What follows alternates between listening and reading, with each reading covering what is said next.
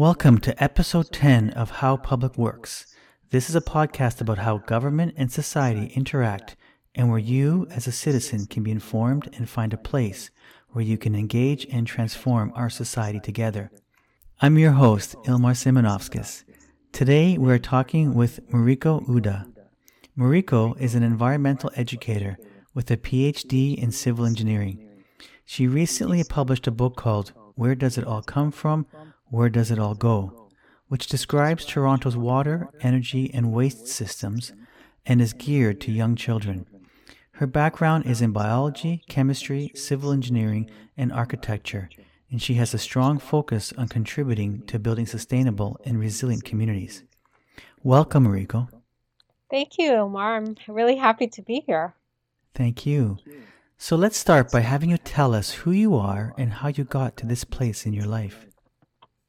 Okay, well, I was born in Toronto and I've always been in the GTA. And I guess I got interested in environmental issues back in high school. And I actually went to one of the first global climate conferences, which was in Toronto in 1988. I was a teenager and it was called Toronto Conference of the Changing Atmosphere, and there were like 300 scientists or policy advisors or policymakers from like 46 countries. And yeah, in high school, I was really into environmental issues. So, like you said, I studied biology and chemistry and civil engineering and architecture. And everything I studied was kind of geared towards, okay, what can I do to help the environment, and what do I need to know to do the stuff that I want to do. So that's how I kind of assembled these different degrees that I took. And my parents were like, what are you doing now? What do now you're switching to that or this? And then finally, when I did my civil engineering PhD, it all kind of came together because I did my PhD thesis on how to design sustainable and resilient neighborhoods and cities. And yeah, it involved some, not a lot, but some biology and chemistry, like some of that background helped, and, my civil engineering and architecture. So it all kind of came together in the end. Yeah. Excellent. Yeah. Well, and it's amazing too as you go through a journey of study when you start learning one area and then all of a sudden realize, well, wait, there's a piece here that I'm interested in that's not coming through this program. So let me see where I can get that information. Mm-hmm. So yeah, I kind of assembled my education in that way, and yeah, I don't regret studying any of it. It all kind of helped, and so it kind of brought me to where I am today. So, Mariko, I found a quote of yours that goes like this. Once we know how we're connected, then we can be mindful of our connections and then mindful of our actions and our impacts and our interactions. So, can you tell us more about this quote and what it means to you and how you came about to think that way? Yeah, so well, my book that you mentioned that in the intro, Where Does It All Come From? Where Does It All Go? It's all about finding out where, yeah, our water is coming from, where our sewage goes when we flush the toilet, and getting to know exactly where it's coming from and where it's going. Because I feel in the city we're so disconnected. So we just turn on our tap or we flush our toilet or we throw things in the garbage and we just think, oh, it's going away somewhere to some vague place. So we've kind of lost that relationship. Whereas sometimes when you go camping or maybe a long time ago or in some other land, people were more connected to their environment. So they knew where their water was coming from and, where their garbage was going. And um, so I feel we've lost that connection quite a bit in our modern cities. So um, I want to help reconnect us back to our environment. And I think it's important to make that connection because then you're part of the environment and you're connected. So I think it has like a emotional, psychological kind of benefit to know how you're connected. and that you're part of a bigger whole. Um, so I think I was in that quote, I was just talking about that connection and being aware of that connection and treating it more like a relationship. So you can have a relationship with where your water is coming from. So, And what do you find when you see people creating or gaining more awareness of that connection to the environment? What do you see in how their behaviors change? well, I don't know for other people, but I know for me, like, in the book, I suggest, like, okay, so in Toronto, our water comes from Lake Ontario, Mm-hmm. and it travels, first it gets treated and then it goes through pumping stations and it has to be pumped all the way up to your tap. So it involves actually not just water, but also energy. And so it's coming to your tap. And then when we turn on our tap, a lot of us just treat it as water, like a commodity, Right. H2O, but it's actually the lake. And so in my book, I suggest to the kids or even adults that you could put a sign by your tap saying this water is Lake Ontario. Right. And then, when you turn on your tap, if you look at your sign, you're like, oh, this is the lake. And it's funny because um, before I was thinking, oh, the lake is something to look at and it's far away. And I visit it maybe a few times a year when I go to Harborfront. And other than that, I don't have a connection to it. But actually, you know, so I asked the kids, oh, so when's the last time you were at the lake or close to the lake and they say, oh, we visited 2 months ago or whatever. But then I kind of say, well, what did you wash your hands today, or did you wash your face, or did you take a shower? Because actually, or did you drink tap water? Because actually, Lake Ontario came to you, and if you're drinking it, and we're 60% water, right? Then we're actually Lake Ontario. And what's the response to that kind of information for the younger ones? Yeah, I think they like it. Yeah, I think they get it, and sometimes young kids, they get these kinds of things easily. But yeah, for me, when I turn on my tap and I see my sign and I remember, then it kind of connects me to the lake. And I feel like how I feel like when I go camping or something and I'm in the river and I put the water on my face and I feel that connection. I can Yeah. feel that connection even though I'm at home in my apartment in Toronto, like that live kind of spiritual connection to water you can make if you're aware that, hey, this water is coming from the lake and is Lake Ontario, and Lake Ontario is nourishing me. Then it's like you can make that connection if you put a sign up and remember, and then you could treat it like that river water or that lake water, and and you can build that spiritual kind of connection. Yeah, yeah, that makes sense, and just having a different frame of mind can definitely, influence how you use it too. I'm sure, right?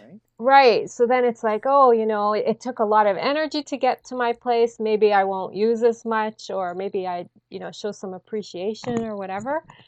So tell us more about the book. How the idea of the book came about. And you've talked about the importance of the connection to our environment, and why a book. What inspired you to do that, and how did that all come about, and how's it going for you?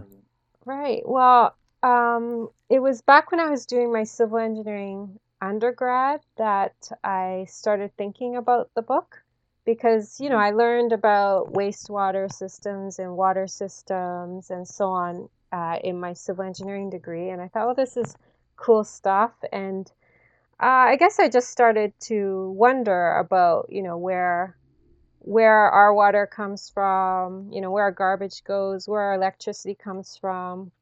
I also worked at Ontario Power Generation for 5 years, so I knew about our electricity system. Mm, So I just thought this is really basic information, and we should all know this.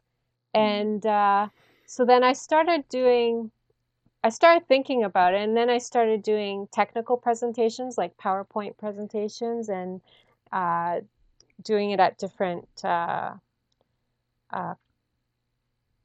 in different venues. And, I did a presentation at the university. I did a presentation at Green Neighbors 21, which is a neighborhood environmental group I'm involved with. And so those were more like PowerPoints for adults. But then I thought I want to write a book so that people have this information in a book and they can refer to it. And then it kind of, I started working on it last year because I'd been thinking about this since my undergrad, which was like 16 years ago. And I hadn't written it, and it was always on my mind. And last year, I was like, okay, this is the year I'm going to write it. And I just became very determined to write it. And so it was May of 2019, and I had a dream of being at Word on the Street in the fall. So I booked a table there, and then I started writing the book. Wow. Commitment. Yeah. So then all summer last year, I was writing the book. I took a course in cartooning to learn how to cartoon. So the entire book has been prepared by yourself? Yeah, I did all the illustrations. When I was little, I loved to draw, and I was drawing all the time. But then I ended up studying, all very technical degrees. But yeah, I always loved art, but I never really had a chance to do it. So this was a chance to do art. And so I had a lot of Nice. fun with it, getting some instruction in cartooning. And so then, yeah, during the summer, I was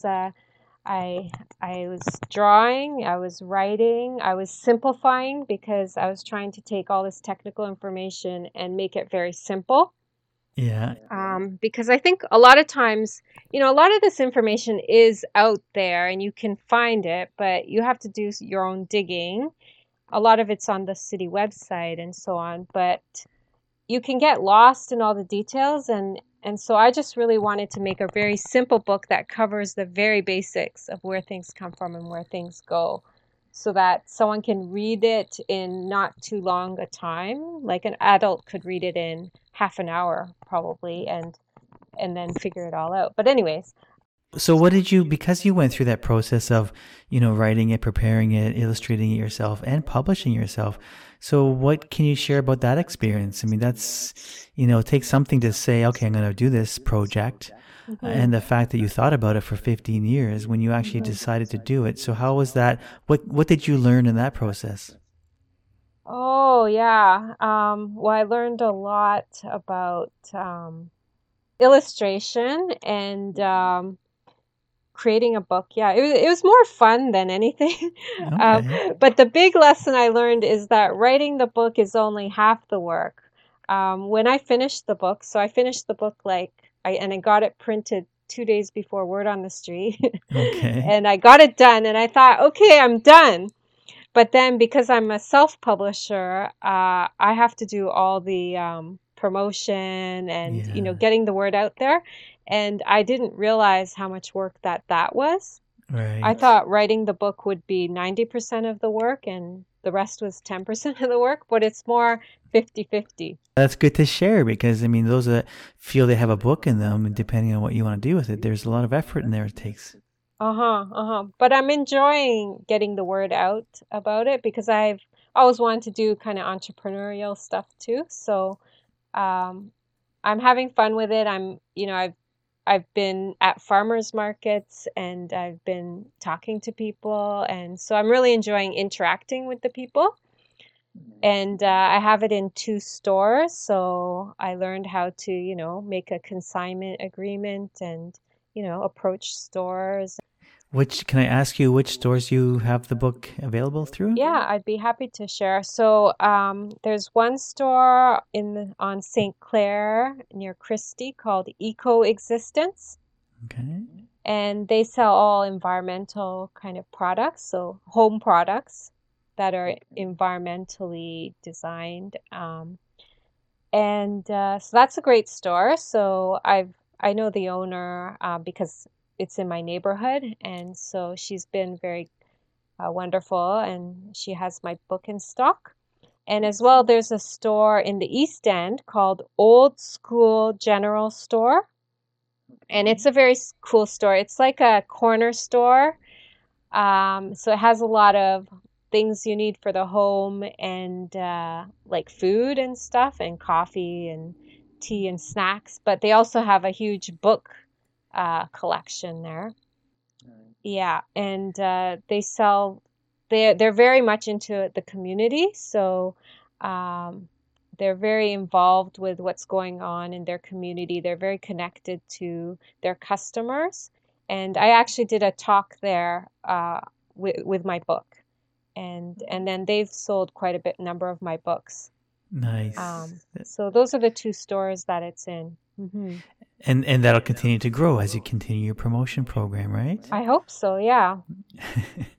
Now you mentioned some volunteer activity, and I noticed also that you're participating in a group called Transition Toronto. Can you talk a little bit about your volunteer activities and how you continue to engage in the community around sustainability? hmm So, the group I've been most involved with is actually Green Neighbors 21. Okay. And Green Neighbors 21 is a group in the St. Clair, Christie, Bathurst kind of area. It's the old Ward 21 before the wards were kind of combined. So, it was a group that was started over 10 years ago, and it's a neighborhood environmental group, and it was one of the first neighborhood environmental groups in Toronto. Um, there might have been one or two before that, but what drew me to it was that it was a neighborhood environmental group, which meant that I would get to know my neighbors and be able to work in my neighborhood. And so yeah, I've joined that group, and with that group, I've done a number of things. And one was a green map of our ward, and so I saw that, yeah. yeah, and so we did that. Oh, I think it was maybe 6 or 7 years ago, and the impetus for that was like, well, I was thinking, in order to make improvements or transformations in our neighborhood, we first have to know our neighborhood. Mhm. So I thought, let's do a map. And I worked on this with four other people. So there was a map team, and we all worked on it together. And it was the first green map done of a ward in Toronto. Wow. And so we had to kind of design what a green map of a ward would be and what we would include and what we would not include and what icons we would use and stuff like that. And so it was a really interesting project. We mapped the lost rivers.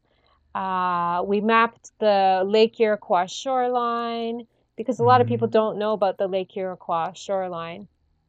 Yeah, well, it's quite amazing when you think about it, right? Because a lot of these features become, obliterated by the road network and by the built and designed parks and subdivisions. Yeah. So hmm so what did you learn in that journey of creating that map? I mean, what kind of came to you that went, wow, this is really interesting, or this is very, interesting as to see what's happened over the decades. Uh-huh. Well, what's really interesting is when you work on a map, you learn a lot about your neighborhood. For instance, I was looking at other maps in order to make our maps. So I was looking at, some city maps, and I was looking at Cedar Vale Ravine, which runs through the old Ward 21. Okay. And I saw this red line going along the ravine. I was like, what is that? And then I realized it's the TTC. Uh, And I was like, wow, sometimes you just don't clue in. But yeah, the subway is running under the Cedar Vale Ravine from St. Clair West subway station down to, or up to Eglinton West. And it totally makes sense, but I didn't realize it until I was working on the map and I started discovering things. So map making is a great way to discover things in your neighborhood. And it sounds like in that process, uncovering, and how do you share it? And once that map was prepared and produced, how do you share it? How do you help others benefit from that? From that creation. Oh, right. So every year, Green Neighbors 21 with Transition Toronto, which is another group in Toronto, hosts Eco Fair at the Barns, which is the Witchwood Barns, which is in the St. Clair Christie area. So I think this year will be the 11th year. And so it's a huge eco fair that's held usually in like November. And we have many NGOs there, many community groups, and some eco businesses. And it's a huge 1 day event. So at that event, we gave out our green map. Okay. So we've been giving it out to the community, and now we're down to like I don't know, we have less than 30 left, I think. So they're limited editions now. But the other thing I learned about map making is the whole design of the folding of the map is like a whole art. Because we thought, oh, we're done. We have the front of the map and the back of the map. But then it was like, oh, how are we going to fold it? And how are we going to fold it in a nice way that the things that show up on the outside are the things we want to show up on the outside. So it was kind of like doing origami, it was like, so there's a whole art to the folding of the map. And I just love maps, and I love that process of designing, of helping. And, together, the five of us, we were, trying to design this map.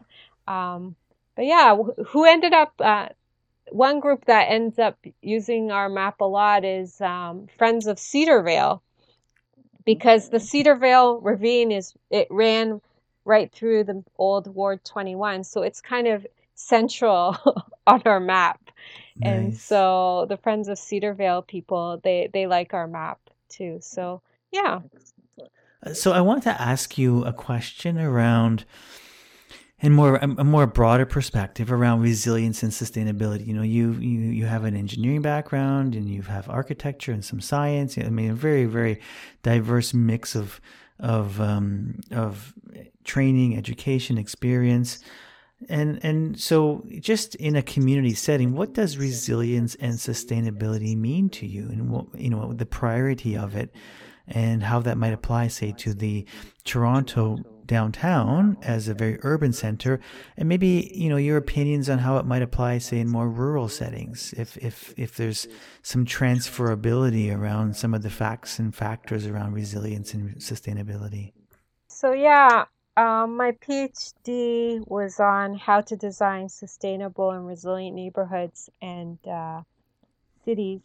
And so the way I define sustainability is whatever we can do to make things, environmentally friendly, basically, and taking into consideration the environment. Okay. And then resilience, I defined as the ability to bounce back from future shocks and stresses. Okay. Negative impacts of future shocks and stresses. And resilience is now used a lot. It's like a buzzword because we're dealing with a lot of changes, especially climate change. So that's kind of how I define sustainability and resilience. There's different people might define them in different ways, but yeah, that's kind of what I decided to use as my definitions. And in terms of urban sustainability and resilience, yeah, there's so many things that we can do.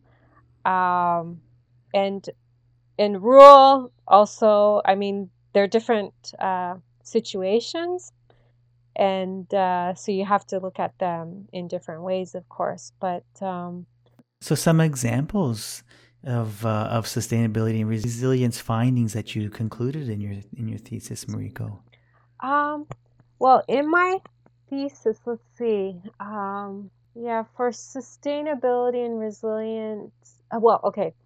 What I did for my PhD, the third part of my PhD was I looked into resilient design strategies, which you might find interesting. It's because as engineers, we kind of have been designing things to be efficient and economical and high performing. Right. And we tend to find that one solution that seems to work uh, on these three criteria and then replicate it everywhere. Right. And so we have a lot of our cities doing the same sort of thing. And so I was interested in, okay, what are design criteria we can use to be resilient? And so I looked at things like, for instance, diversity. Diversity is important for resilience. So you've probably heard about monoculture versus more diversified agriculture. So, if you just have a field with one type of vegetation, Yeah. and then some storm comes or some pest comes and it could wipe it all out. Whereas if you had, a variety of plants, then when a storm or when some pest came, maybe some of them would be affected, but not all of them. Right. So diversity is important. And so this is explaining it in terms of agriculture, but also in terms of city design. Like if we have a diverse, like right now, most of our water comes from all of our water comes from Lake Ontario through the Toronto Water centralized system. And it works very efficiently and economically. But it's only one way. So like if something happened to that system, God forbid, then that's kind of our only system. So we're kind of in trouble. But if we had different sources of water, then that would be more resilient. Right. So diversity is something that we can start thinking about as engineers as something important to incorporate into our design thinking. And then the sustainability side, was there some enlightenment that emerged in that journey? In terms of sustainable thinking has been around for a long time, so I would say I didn't really have too many surprises on that side of Okay. it.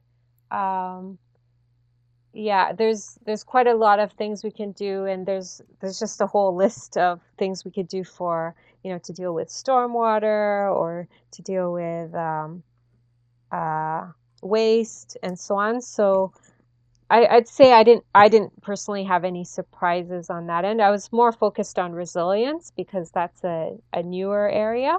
So you also won a film contest in 2019 for your short film called People in My Neighborhood. It was Toronto in 2030, sort of a forecast of the future. So what inspired you to create this film, and what was the experience like? And maybe more importantly, since we're halfway to 2030, what has actually come to fruition? Right. Yeah, so that was a film, my first film, and actually I haven't made a film since. So yeah, that was my only film, but it was actually I made it like I think 9 years ago, Okay.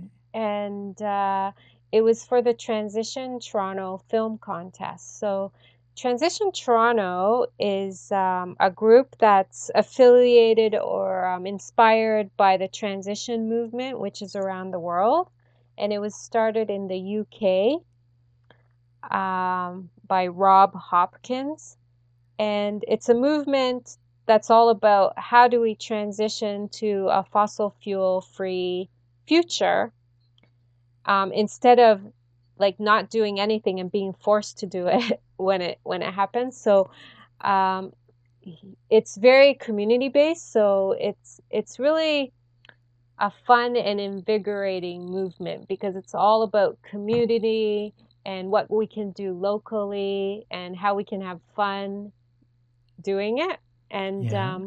so around the world, there's all these transition towns, and so in Toronto we have Transition Toronto, and we're a small group of people, and but actually I wasn't in the group when I did the film. I was not in the group, but this film contest was open to anyone, and so I was I really liked the transition town movement. And so they were asking for people to make films about Toronto in 2030 after a successful transition away from fossil fuels. Because they believe that if we're going to get somewhere, we need to have a vision of what it will look like. So, it's very important to have that visualization. So, yeah, so they did this film contest, and you didn't have to have any film background.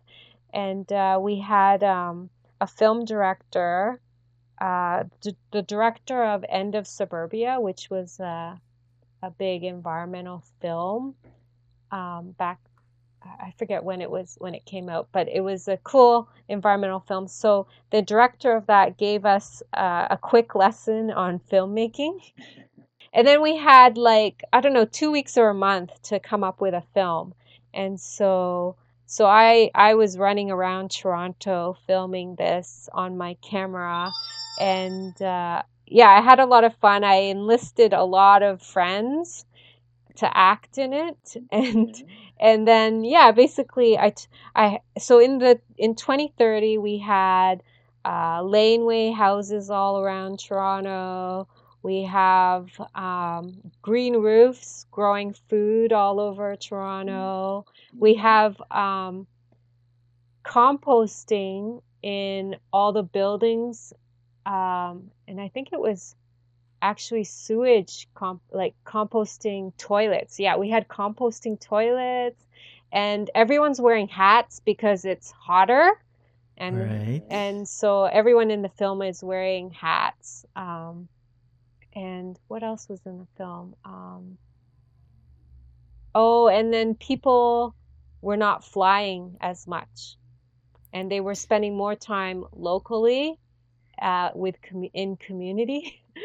And so, yeah, so I'd say we've inched forwards on some of these things, like maybe not, maybe we're not quite where the film depicted, but I feel like there are things happening. Well, I mean, if you think about, composting, well, and there are, right? There are toilet composter systems out there, so that's very possible. And, Hmm. it still might take some time to actually bring it into everybody's house, but, Hmm. and definitely hotter than it was 10 years ago or 9 years ago. Yeah. Unfortunately, maybe unfortunately from that Hmm. prediction. Hmm. Um, I wanted to ask you a little bit, Mariko, about, sort of if there's a parallel spiritual journey in your sustainability journey. Like what is it about you that brought you here? And you talked a little bit about, how you started, being aware of the environment. Are there other elements about you and things that you'd like to share with the listeners around, the connection to a sort of a spiritual path as well? Hmm. I do a lot of spiritual searching and practice, and yeah, it's one of my hobbies, I guess, and one of the things that really guides me. Um, so actually, I've been doing mindfulness meditation for maybe 15 years, and that sort of found its way in my book because my book is about creating this awareness. So, like I was talking about, where our water comes from, and that we're 60% Lake Ontario. Um, and the idea of putting up a sign by your tap saying, "This is Lake Ontario water." Yeah. That's sort of informed by mindfulness meditation. I have to give credit to that, because it's about connection, interbeing and interconnection with the world, and how we're all, like, in us we have water, we have earth, we have air, and we can't survive without the environment. Um, Yeah. so so that's definitely a big part of it.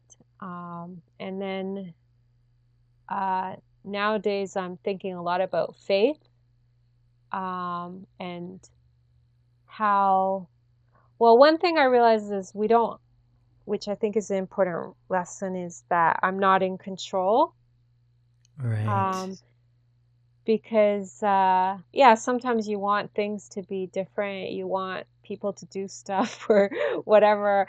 um you want things to be different, but you know, like, I'm not in control, and I don't know the big picture. All I can do is do what I'm doing and have faith. It's interesting though too, because if you talk about sort of that approach to spiritual to the spiritual journey, I mean, there's the notion of being present, right? And you speak about being present and aware of what's happening in the moment, and then the history of, or the memories of the past, and the anxieties, hopes, and dreams of the future. All right. So really, in a way, I think in my view, you've laid out some foundational information for, the community, our youth, and those that are interested in that connection to nature, but also setting a bit of a vision for what the future might look like in your messaging around the film that you produced, the short film. So you need to have all of those elements there. But yeah, it's interesting that you describe it as, even though you're trying to move the needle in a direction, how much control do you really have? How much control do I really have? But I think it's important that we still keep pushing against that rock, or keep pushing something forward. How do you feel about sort of all those elements of, that spiritual perspective and where you lie in it? Yeah, I was listening to the CBC yesterday, and or a day ago, maybe 2 days ago. It was Wade, was it Wade Davis? He's an anthropologist, and um he's gone all around the world, living and documenting indigenous culture. Okay. And he was saying something like, well, what I got from what he was saying is that, like, if you look at the whole world and then you think, oh, you just want to give up, or you feel hopeless, I guess. Yeah. Yeah. Like, indigenous cultures are disappearing, or just like, if you get kind of caught into the, like, looking at the overall and thinking we're doomed, then it's not a good place to be. It's but I think what he was saying is that you can't really know where the whole world is going. You can only do what you're doing and keep doing what you're doing, what you believe in. Right. So, in a way, it doesn't really matter what is going to happen in the end. What matters is what you do, and that you keep at it and keep doing positive things, or what you think is positive, and not being too concerned about the overall. Like, you can, of course you're concerned, but not getting caught up in the overall result, Right. Right. but just doing what you can do. And that's the best we can do. And that's actually a good thing to do small things. Just keep moving. Just try and keep moving forward, right? Yeah. So yeah, so I have, I don't know, I keep doing things that, yeah, I feel that I want to do, and it keeps me going, and yeah. Well, so maybe because you've seen a lot of transition as you're moving through your career, as you're moving through your experience in education, are there any words that you want to share with, say, young, the students of society, or young graduates, or even people early in their careers? Any advice, words of wisdom that you'd want to share based on your journey, your experience? What I always say is follow your heart. Mm, And because it's actually worked for me. Um, like, whatever I studied, I was like, okay, do I really want to study this? Do I really need to know this stuff to do what I want to do? And sometimes, well, and I feel like if you're 100% committed, then it's good. And so I always kind of followed my heart, and sometimes I've quit things that seem like other people would say, no, don't quit that, or a lot of times Hmm. people said, no, don't do that or whatever, and but I did it anyways Yeah, because I yeah, followed my heart. And of course I lost certain things, but um, overall, yeah, I've kind of done my own. I've kind of created my own path by following my heart, and I think it's worked. So when young people ask me, "Oh, should I do this or should I do that?" and I kind of just say, "Yeah, do what you want to do. Don't worry too much about if you'll get a job or not." Um, yeah. because if you follow your heart, you will, like you will succeed, or anyways, it's your life, and you might as well follow your heart. So, um, I guess that's what I usually say because I think it makes life more colorful and fulfilling. Yeah, yeah.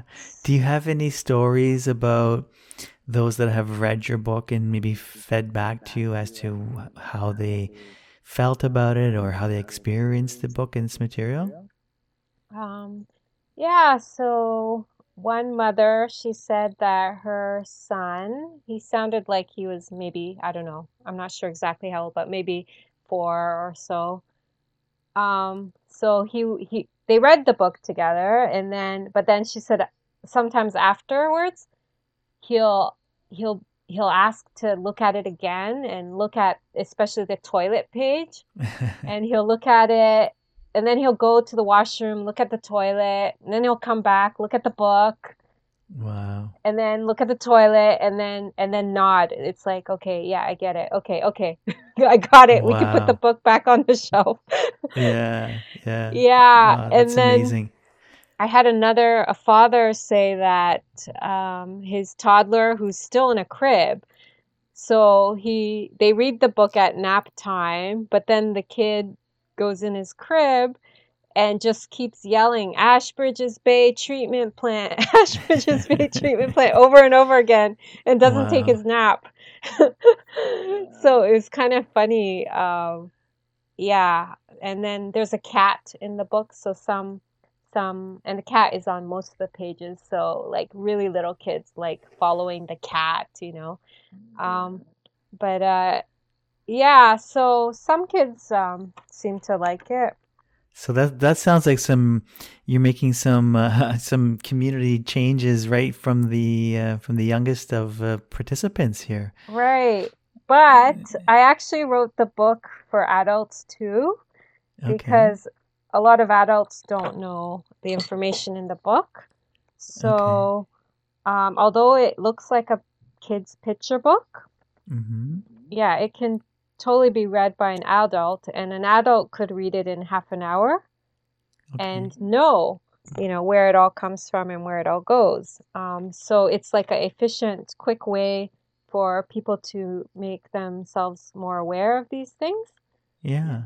So and like there's footnotes, and the maps are good references. So like for adults, it could be like a reference book. Yeah. And I had one university prof in landscape architecture, she looked at my book and she bought it, and she said, "Oh, this sums up my course in one book." So, like, yeah, so it is like a kid's book, but adults can read it too, and we do need adults to read it as well because we can't just wait for the kids to grow up. Like it's not a matter of just educating the future generation, but like we have to do a lot of green transformations now. And Yes. so the more people that we can get to have like kind of environmental literacy and infrastructure literacy, the Yes. better. Yes. Yeah. Yeah. Yeah, it makes sense. Well, and it's never, the time is ticking, right? So the sooner that the book is that information in your book and other information that's out there, it's all very, very important. I want to ask you, Mariko, if you had something to share, what would your call to action be for the listening community? Um, yeah, I would say to maybe ask yourself and ask your friends and bring it up in conversation, like whether they know, where their water comes from or where their sewage goes or where their garbage goes. Um, what happens when it rains? Where does all that rainwater go? Mm. I've been at parties a lot and I end up talking about sewage a lot at parties and it's kind of funny, but yeah, people are interested and they're like, oh wow, I didn't know that. And um, so that's one thing. And then, you could research on the city website. A lot of the information can be found there. You could get my book, which kind of summarizes it all in one package. And then, you could put up signs. Like if you have kids, or even if you don't have kids, you could put up a sign at your tap saying this comes from Lake Ontario. Um, Create a moment of awareness, a moment of yeah, presence. Yeah, yeah. And yeah. then, for your toilet, you could say this goes to. So there's 4 sewage treatment plants in Toronto. And in my book, I have a map that has sewer sheds shown. So it shows you which areas are served by which sewage treatment plant. So you can Yeah. figure out exactly which sewage treatment plant your poop is going to. So you could put up a sign at your toilet saying this is going to, Ashbridges Base treatment plant or wherever. And Yeah. so then you can create this kind of awareness, yeah, as you're using your water, like, oh, you can imagine it coming from the lake, being treated and then being pumped through pipes all the way to your tap and coming to you. So you can kind of create a meditation moment or a mindfulness moment and connect to nature. Like maybe you've been in the city all summer and you haven't been up north or wherever, and you feel kind of like, oh, I've been out of touch with nature. Then you can turn on the tap and wash your hands and imagine, hey, this is Lake Ontario, and create that connection. Yeah, that's excellent. And maybe just to leave a little bit of information about yourself, you have a website. How can people get a hold of you if they want to either talk with you or invite you to share your book or come and do attend an event? So how can people get a hold of you? Oh yeah, sure. So my website is www.ecomarico.com. So that's www.ecomarico.com. And if they're interested in the book, they can look at it there, um, and order a hard copy. And yeah, feel free to email me. My email is also on the website. If they want to reach out about, if they've bought the book and want to have questions, they can always email me. If they want me to come speak at an event or participate in something that they're doing, I'm happy to connect with them. And if they have ideas or feedback for me too, that would be great. Good. Um, and I'm going to be at Evergreen Brickworks at their Sunday Artisan Market on October 4th and November 1st. So I'm going to be there in person selling my book. And I'm going to be at The Word on the Street September 26th to 27th, which is virtual this year. And I'm going to be at the Eco Fair at the Barns, which is actually just called the Eco Fair this year. And it's October 15th to November 8th, so it's an extended period. That's virtual. And then CanZine, which is a zine festival, is going to be October 24th, 26th, and that is online as well. So I'll be there. So yeah, and yeah, I'm I'm hoping to continue being out there, but yeah, a lot of events are virtual, but I'm learning new platforms and stuff, and it's kind of interesting and fun. Excellent. Well, Mariko, thank you so much for sharing your story and your book and how you got here. And I really appreciate the time you spent with us today. And with that, I'm going to say goodbye to you. So thank you so much. Thank you so much for having me. I really enjoyed it.